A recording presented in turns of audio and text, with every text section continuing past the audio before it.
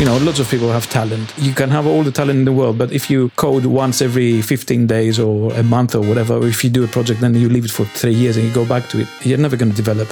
Hello and welcome to the Scrimba podcast. On this weekly show, I speak with successful devs about their advice on learning to code and getting your first junior dev job. I'm Alex, and today I'm joined by Theo, who got a paid apprenticeship at 49 years of age. I mean, first of all, changing career at 49 and learning to code in just 5 to 6 months is incredibly courageous and disciplined in my view. In this episode, you will learn Theo's specific approach that he could only come up with because of the benefits of his age and experience. Secondly, Theo got an apprenticeship, which is the step up from an internship, which tends to be quite short term, like a summer internship, right?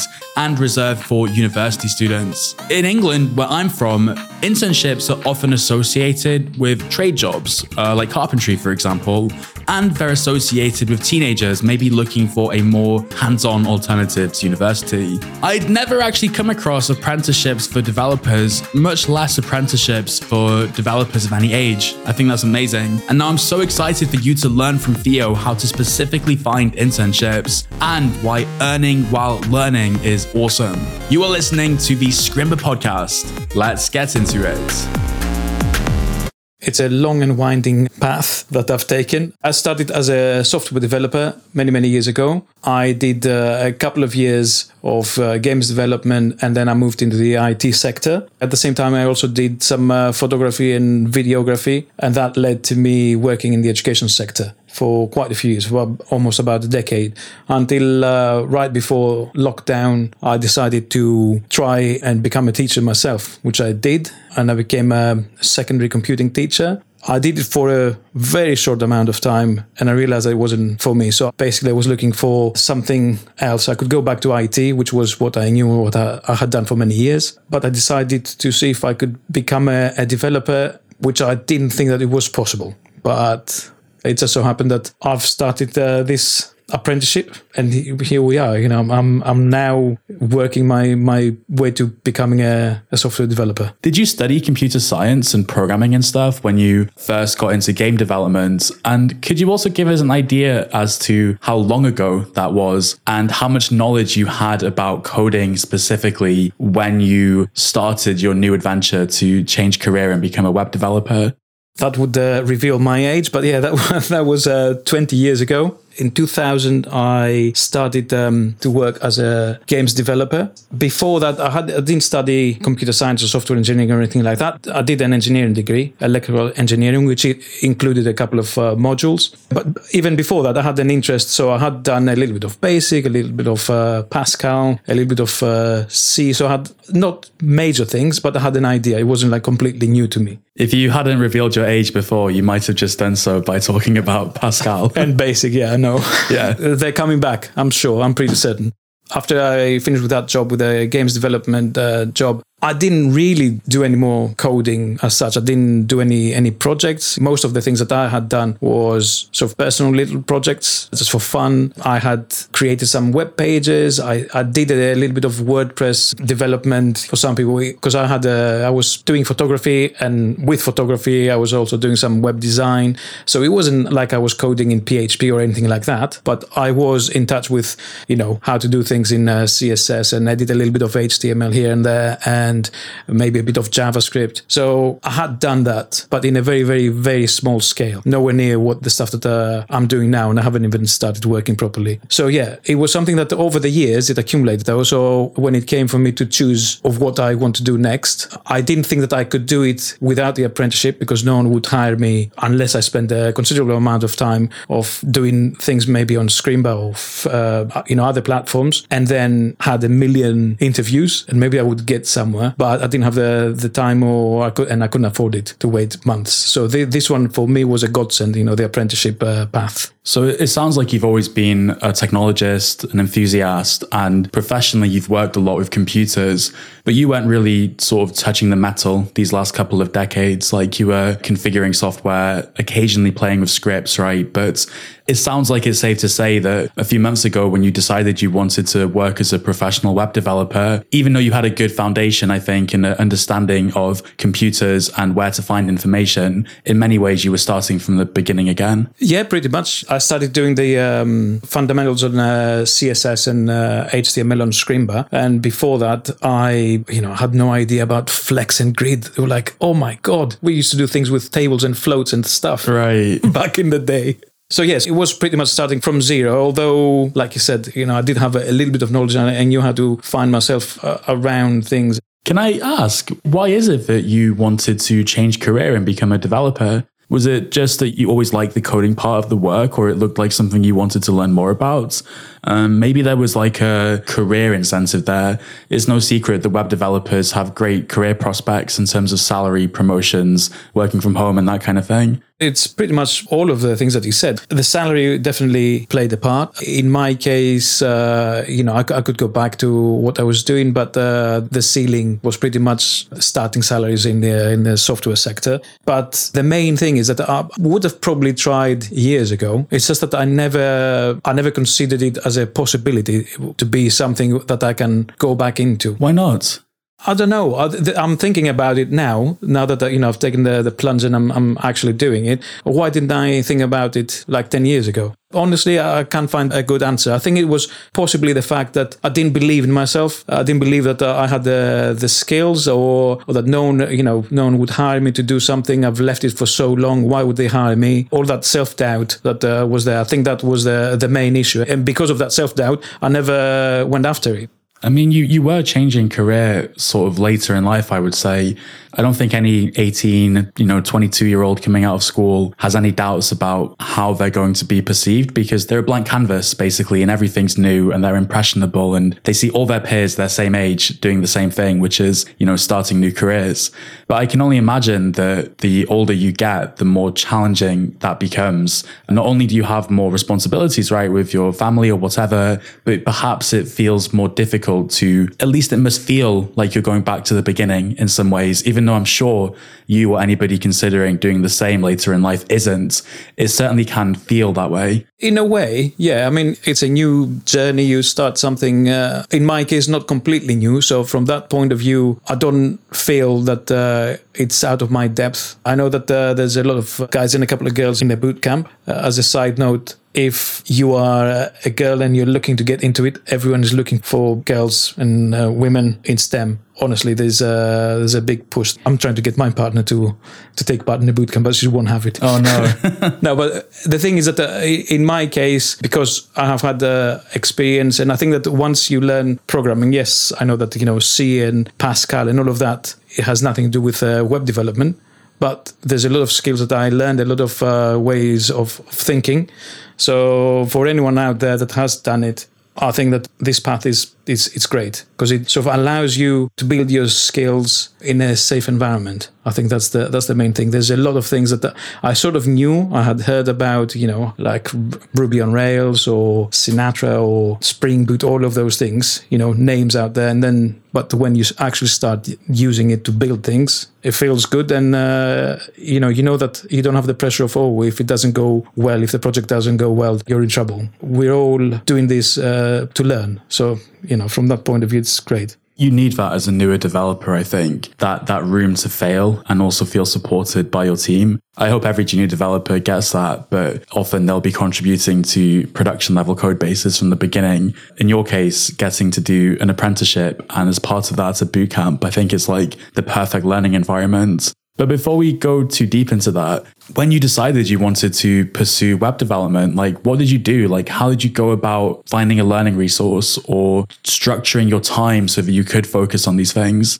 It hasn't been that long ago, and yet it feels like it's been years ago. I've only started looking into what to do in January, like December, January. And I think my first thought was to do something in data science, but that didn't pan out. And then I heard from someone else about boot camps. I had not heard about boot camps at all. I had no idea about all of those opportunities that are out there, that at least in the UK you can do them for free. So that was what started me, and I wanted to get a little bit ahead. I wanted to learn a few things before I actually started, which at the time, again, it was a big question mark. I didn't know that they would have me or that I would find someone to hire me. One of the first things that I came across was a screamer from a friend of mine who had just started as a front-end developer. And he posted something on LinkedIn, and I thought, well, I'll give it a go. And the main thing that I enjoyed, that I liked, was the fact that I could do everything without having to set up anything, any environment on my computer. I could do it from the laptop in my bedroom. I didn't have to go to a computer that I had set up specifically for programming or anything. So that was a big plus for me. Before that, the things that I had done were, free tutorials on YouTube. I'd done a couple of courses on Udemy, that sort of thing. But I think the Scrimba environment, as well as the community, was the thing that kept me going back. When I joined, it was close to the challenge week. I think it was February 14th, was it? Valentine's week, wasn't it? It may well have been, yes. Yeah, a week of challenges. And I think, that just spurs you on. You just, not compete, but in a nice way. You make something and you want the rest of the community to see it, and you try to make it as nice as possible. I'm glad you mentioned that. It's an initiative that we do at Scrimba a few times a year, where for a whole week we give you a challenge every day, and it's normally got a theme around it. Like, it could be to do with Valentine's Day, World Day. The most recent one was around Space Day, I think. And every day there are opportunities to win prizes like Scrimba memberships, and there's even a cash prize at the end. I'm really glad you enjoyed it, because the whole idea behind it is to offer students a way to, compete with yourself in some sense. The winners are picked randomly because obviously, a really experienced developer is always going to come up with something better than a brand new developer. And we don't want to sort of discourage new developers. Quite the opposite, in fact. So everybody has a chance to win. If you can sort of paint the timeline a little bit. So if you're starting in January, when did you come across Scrimba, and when did you come across the apprenticeship and things like that? I think the first thing that I found out was end of December. Someone told me at work about boot camps. And they said, there's a push, the government has these upskilling boot camps that you can do. And I sort of looked into it, but it was, like I said before, I couldn't afford it. Although the boot camps themselves are free, I couldn't afford not being employed for 3 months and then who knows how long for after that to find a job. I sort of had a look, and then I thought, what, I can do it. That was about middle to end of December. Then it was about middle of January that I decided to try for the apprenticeship. That's when I found out that there was another different path, which meant that when I started doing the boot camp, I would be getting a salary. And because I found that, I also started looking more into web development, HTML, CSS, JavaScript, React, all of those things that, I had left long ago. It was about that time. It was about the same time that that friend of mine started working as a front-end developer. And that's when I saw the thing that he'd posted on LinkedIn. So it must have been middle to end of January. Yeah, and that's when I started working on the free courses first. And it was about that time that I interviewed to get into the apprenticeship pool. Pardon the interruption, but I wanted to please ask that if you are enjoying this episode with Theo, that you please do Theo, myself, and Scrimba a favor by sharing this episode with your friends on social media, like on Twitter, in your community, like maybe a Discord server or a Facebook group, or maybe you just have a friend that you know who could benefit from the advice shared by Theo in this episode. The reason we ask and we interrupt the episode quickly is because word of mouth is the best way to support a podcast that you like. So a big thank you in advance. Also, if you haven't already, it would be greatly appreciated if you gave the Scrimba podcast a cheeky 5-star review in Spotify or Apple Podcasts. Next week, I'm speaking with no other than Jess Chan of the Coder YouTube channel. This is a channel dedicated to helping new developers learn to code, feel good about their journey, and get their first developer job. I'm a self-taught web developer. I've worked in the advertising and marketing industries for about 8 years. And then I just kind of got into the whole sort of educational side of things. And in my own life, I felt like web development changed my life for the better and gave me a really great, stable career. And so I I wanted to do that for other people who also might be self-taught or are changing careers. You know that Jess is doing a great job because she's earned 360k subscribers. I love the channel. I'm so excited to talk with Jess, and I can't wait for you to hear it next week on the Scrimba podcast. So do make sure to subscribe as not to miss it. Back to the interview with Theo.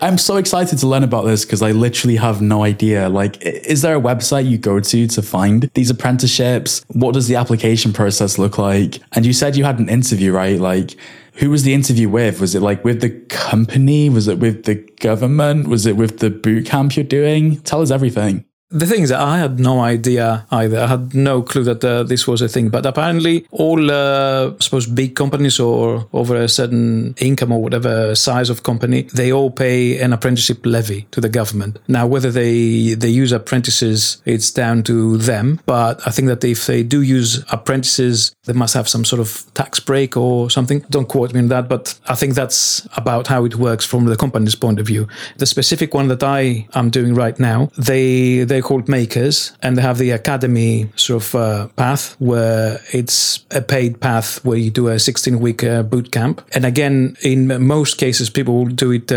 funded by the government because the government is giving money to get people to upskill or change careers or things like that. But whilst on that website and whilst I was researching, I found that was the apprenticeship, which I'd never had before. I had no idea.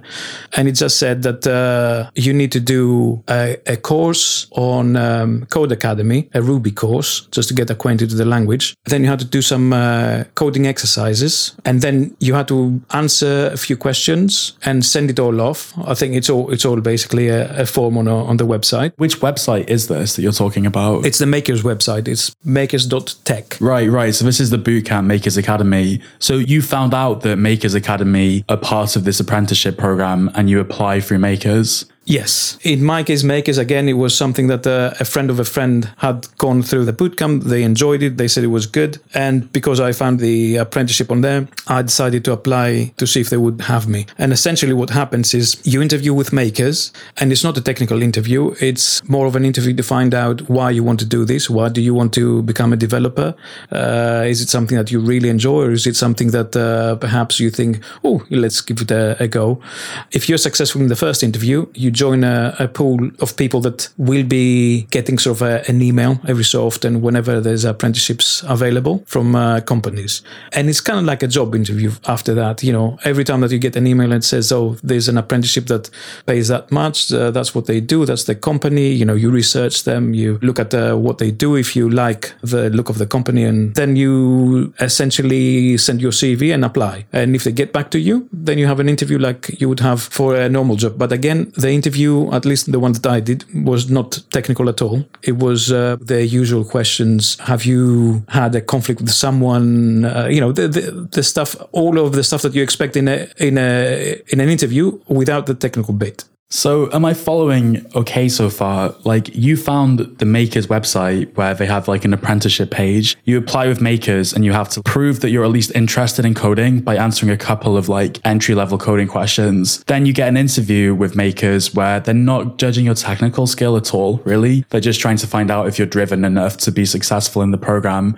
If they accept you, it sounds like you get put on some kind of email list, whereas various big companies sort of say they are looking for apprentices, you know, they also save a salary, and you as a potential candidate get a chance to apply. And then when you apply, I think the company you ended up doing it with is called OpenBets. You do an interview, and if they accept you, it sounds like you get the go ahead then, and Makers are like, okay, OpenBet are going to give you an apprenticeship. They're going to pay for you to do the bootcamp. But obviously the expectation is that once you finish the bootcamp, you go on and you continue contributing and working for the company. Yeah. The company I'm currently employed by is OpenBet. And when you do the first interview, none of the interviews, you do 2 interviews, none of them have any technical aspect. You do have to do some exercises, you know, the stuff that you do at home, and then you send it to them. It's basically a platform that they send you a link, and you go on there and it has a couple of Ruby challenges. So you send them off. And then, like I said, the interviews are non-technical. They want to find out if you're doing it for the right reasons, if you're driven enough, if you think that you're going to love it, because the bootcamp can be quite intensive. So they don't want someone to go and start the bootcamp and halfway through find out that that's too much or there's something that they don't really want to be doing. They want successful numbers as well, right? They want to say 90% of our students get jobs, and the way they make sure that number's high is by only letting people in who are motivated and have a high likelihood of being successful. Oh, yes, of course. And I think that it also carries over that when you go and work for the company, they want you, but the company is actually taking a gamble on you. They don't know how you're going to develop. They don't know your current level of knowledge. They're taking a gamble and they invest money and time on you to sort of develop you. And hopefully at the other end, after sort of 18 to 20 months, you can become a productive member of the team. So it works great for everyone involved if both the apprentice and the company and obviously makers, they make sure that this is really what you want to do and that you're enjoying it. Because I think that if you're doing it maybe, I don't have anything better to do without maybe attitude, and I could be doing a number of different things, but I like the salary. If that's the only motivator, at some point it's going to run out, I feel. That's such a good point, actually. Salary matters a lot, right? Like, you need to be able to live a good life and, save to retire and stuff and feel valued.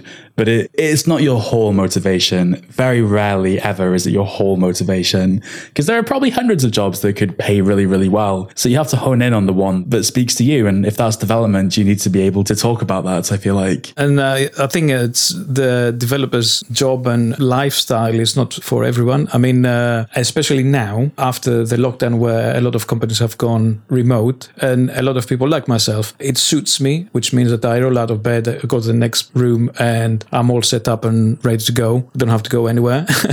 It also, helps me with all the school runs and stuff. It makes life much easier than have to commute for, I've done in my professional life commutes of up to an hour. And it's no fun being stuck on M1 or something. So from that point of view, it offers a lot of benefits. But also, some people might not like the loneliness, because you do get to spend a lot of time with a couple of screens. Your new best friends.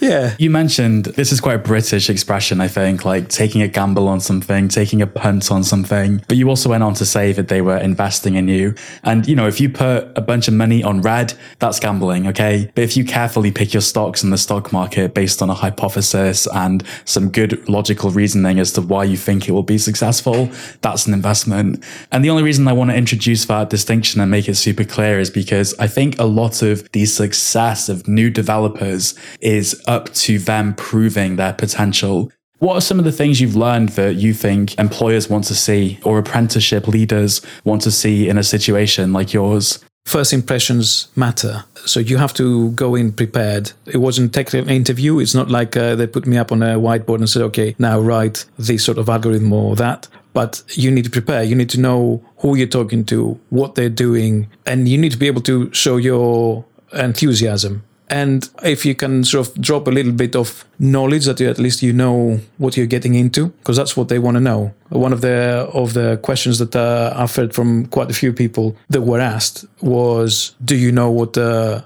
life and a day of a developer is? So if you think that the life of a developer is that you go to a cafe and and you are with your laptop and talk to your mates and you do a little bit of programming, that's not it. There's going to be a lot of frustration. Basically prepare. That's the main thing. In terms of my experience on the bootcamp, seeing quite a few people that have come from very diverse backgrounds, completely unrelated to programming or web development or anything like that, I feel it goes really fast. The learning curve is like vertical almost. But the point is not that you're going to do the 16 weeks or the 12 weeks, whatever it is, and you're going to be a developer. But you will know what you don't know, which is the most important thing. If you're working with a framework, for example, and you don't know its capabilities, you're not going to look for it on Google. For example, I've seen quite a few people that have done CSS and HTML during the course, during the bootcamp, and they've looked on Google and they've done things, for example, with floats, the old way of doing things.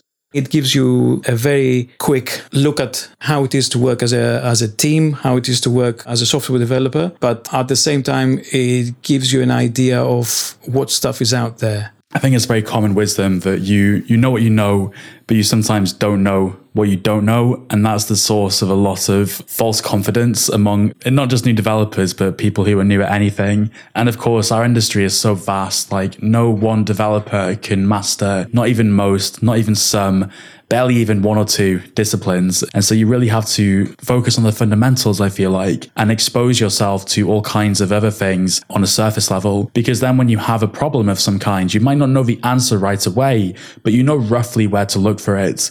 And I think sort of learning and progress and becoming a better developer, it's not quite as binary as like, you don't know how to code, then you know how to code. What normally happens is you learn how to do the basics, but before you become a really good developer, you first learn that you're not a good developer. Like you realize, oh, this code could be more elegant. I just don't know how to do it.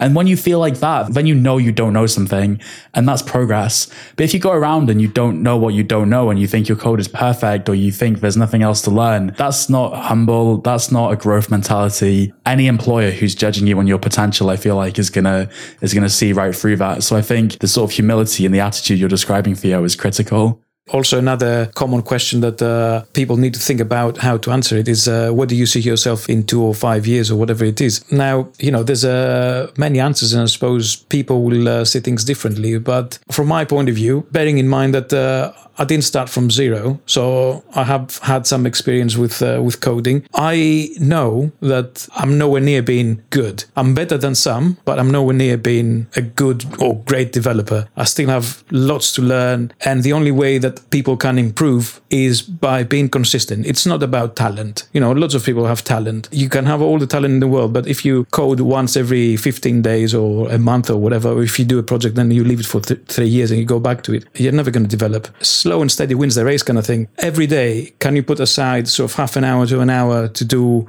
it might be a Scrimba course, it might be a video that you watch, it might be something but you have to code. You have to code along. And that's a thing where I found that Scrimba was good for me, because it was a very low barrier to entry. You launch your browser, you don't have to have any other tools on the computer, and you just code. Unless you put your fingers on the keyboard and use the things that you've learned, it's going to be very hard to retain. If you watch videos, whether it's Udemy or YouTube, and just watch it and you think, oh, I understand that, you're not going to be able to do it the next day, let alone in a week or a month.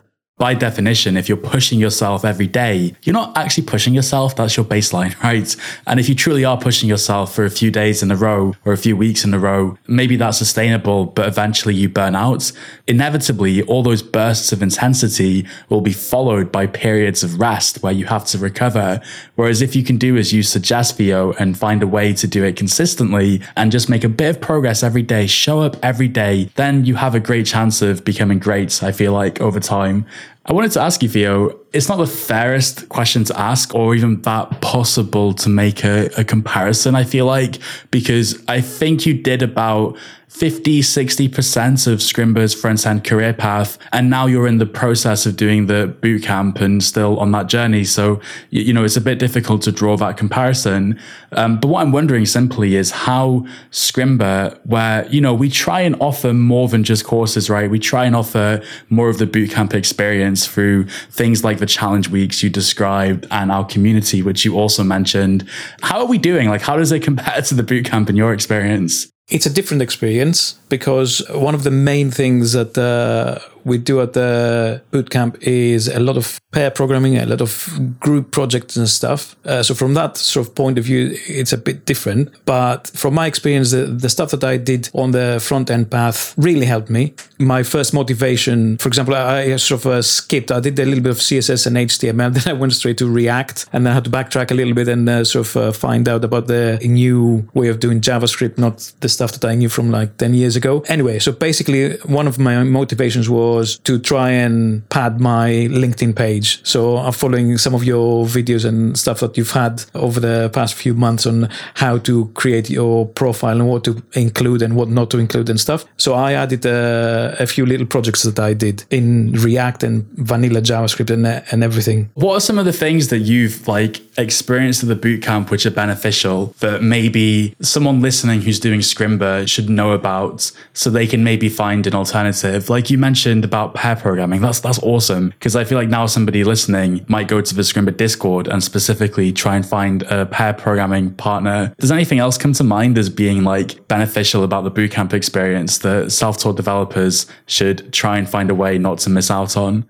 The one thing that I would say, and that's the same with Bootcamp and Scrimba courses, is the solo projects, the projects that basically you have to do yourself. I mean, the Bootcamp is not that you have lectures or you have lessons for, let's say, half of the day and then you go and do your own thing.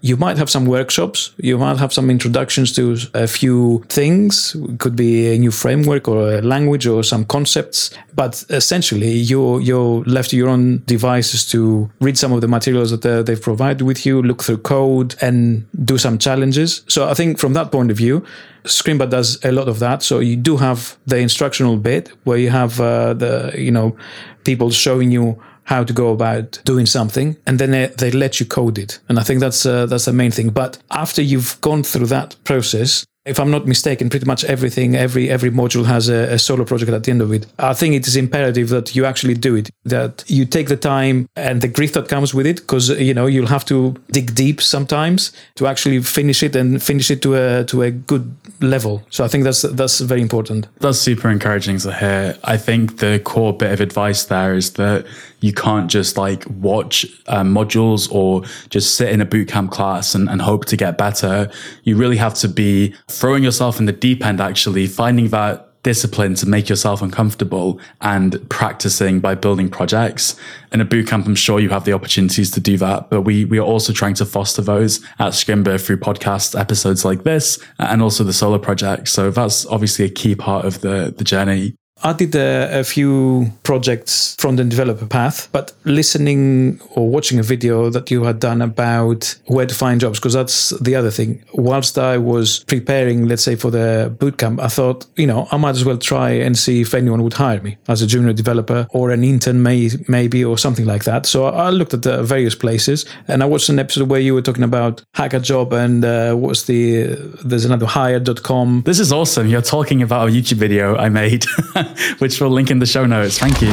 I was really surprised when I learned that most junior developer jobs never make their way to LinkedIn before they're filled. I totally immersed myself into Scrimba. Pretty much every day I was on the Discord channel, talking to people, getting feedback, giving feedback occasionally. I watched the videos because when you're interested in finding a job, you have to learn. And I hadn't realized how long I had let this side of things. I had no idea that what you could do with LinkedIn or how it worked in terms of people looking to hire someone. And now that I did it a few months ago, and now that I've started, let's say, this job, I'm getting people reaching out to me and say, we're looking for front-end developer, or we're looking for this, that, and the other. Are you interested? So I have to say, sorry, I just started something else. So, it takes a little bit of time to build up to that, but, it's definitely good advice that I got from you guys. I'm so happy to hear that, man. Thank you. I just want to go back to the bootcamp thing for a second, because it's something we think a lot about at Scrimba. And this is a great opportunity for us to learn from you and your experience as well, whilst other people listening can too. Just out of curiosity, how much did you pay roughly for Scrimba Pro and to have access to the Scrimba career path? That challenge week, Valentine's challenge week, there was an offer and it was pretty cheap, very cheap actually, for what you offered. That's good. I think I got the 6-month sub for, I want to say, something like £60, which is nothing really. Hopefully Scrimba is really good value for money then. I know you're doing the apprenticeship and you don't have to pay for the bootcamp, the employer takes care of it, but do you have some impression about how much it would cost if somebody wanted to do the Makers Bootcamp just with their own money, basically? I'm not sure, to be honest, but I think it's probably in the thousands. So I don't know, 5, 6, 7,000, 8,000 pounds, something like that. Yeah, so way, way more than 10 times more expensive than Scrimba. But honestly, you can tell me very honestly, I know it's a difficult, biased environment on the Scrimba podcast. Is the education 10 times better? It's different. I don't want to say that it's better or worse because it's a different experience. I don't know how many people will be able to do that. Maybe if you were able to do Scrimba front-end path or anything 8 hours a day, every day, like your job, maybe it would be more comparable. But because it is a job, because you are interacting with other people on a daily basis, there's always like, even if it's not a group project, there's always, like I said, pair programming, there's always interactions in the morning. You do a lot of agile things, there's the stand-ups in the morning, you do retros. It's those things that, I don't know, is there anything on Scrimba about agile development and that side of things? Not necessarily. I think you make a great point that they are fundamentally different. I think you're right, actually, because with a bootcamp, you really have to show up 9 to 5. Like, it becomes a full-time job. Not everybody can do that, right? Like with online learning, such as Scrimba, you can do it at your own pace. And I suppose the path into the industry is a little bit different. Like I think with the bootcamp, you are in a sense getting a bit more of a simulation of what a job is like. But equally, when you learn through Scrimba and save money in the process, we hope you will get a junior developer job where you will learn all those things quite quickly. In my experience doing the Scrimba podcast, and actually this is one reason I've not made any content on Agile and stuff, it's just that most companies don't care if you know it or not when you're a junior developer. They care a lot more about the things you pointed out earlier, such as your 5-year plan, if you have the right attitude, if you've truly understood what a junior developer does and how they can be successful. And of course, Agile and things like this, you tell me if you agree or not, but I reckon you can pick it up in a week or two, no problem. Oh yeah, I mean, I'm not saying that you can't pick it up. It's just that it's more of the experience side of things in terms of being a part of a group of people. That's not to say that I really enjoyed Scrimba, and I still do occasionally, or when I have some time, or when I need to learn something. But when I did it before starting the bootcamp, because time now is at a premium, I really enjoyed the fact that I could do it from anywhere. I really enjoyed the fact that there was always a project. There was all of those things that I could do. The experience between the two, I think, is different, but there's a lot of learning. In both cases, you can learn a lot of things. And yes, if I had the time and if I didn't have to earn, I could possibly have gone through the front-end path and found my way to a junior developer role. It's just that if you're in the UK, I think going down the apprenticeship path is a no-brainer, in the sense that, you have the job and you have the safe environment and you can do this. I've been to the Makers Academy campus in London. Actually, funnily enough, I gave my first ever talk at that venue on Commercial Street. All right. And actually, a few people I used to work with went through Makers. So no, obviously, disrespect towards them and what they're doing.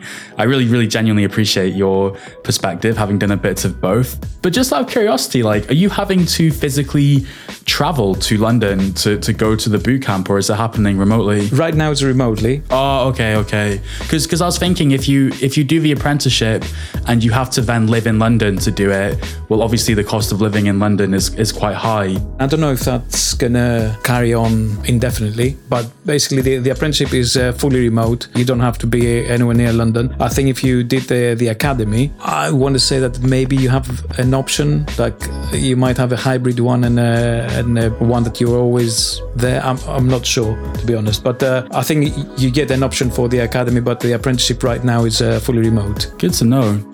Thank you so much for joining me on the podcast. This has been an illuminating conversation. I got to learn about apprenticeships in the UK and what they look like for the first time. And I'm absolutely sure people are going to leave full of ideas and inspiration about what to do next. Thank you so much for joining me on the Scrimba podcast. Thanks, Alex. Thanks for having me. That was Theo, a remarkable individual who got an apprenticeship at 49 years of age and was also generous enough to spend their time teaching us all about it here today. Do check out their socials in the show notes. Thank you very much for listening. If you have made it this far, you might want to subscribe for more helpful and uplifting episodes with recently hired juniors like Theo, as well as industry experts like Jess, who I'm talking to next week. You can also tweet at me, your host, I'm Alex Booker, and share what lessons you learned from the episode so I can thank you personally for tuning in with a response, a like, a retweet, something like that. My Twitter handle is in the show notes. And finally, a big thank you to our producer, Jan Arsenovic. See you next week.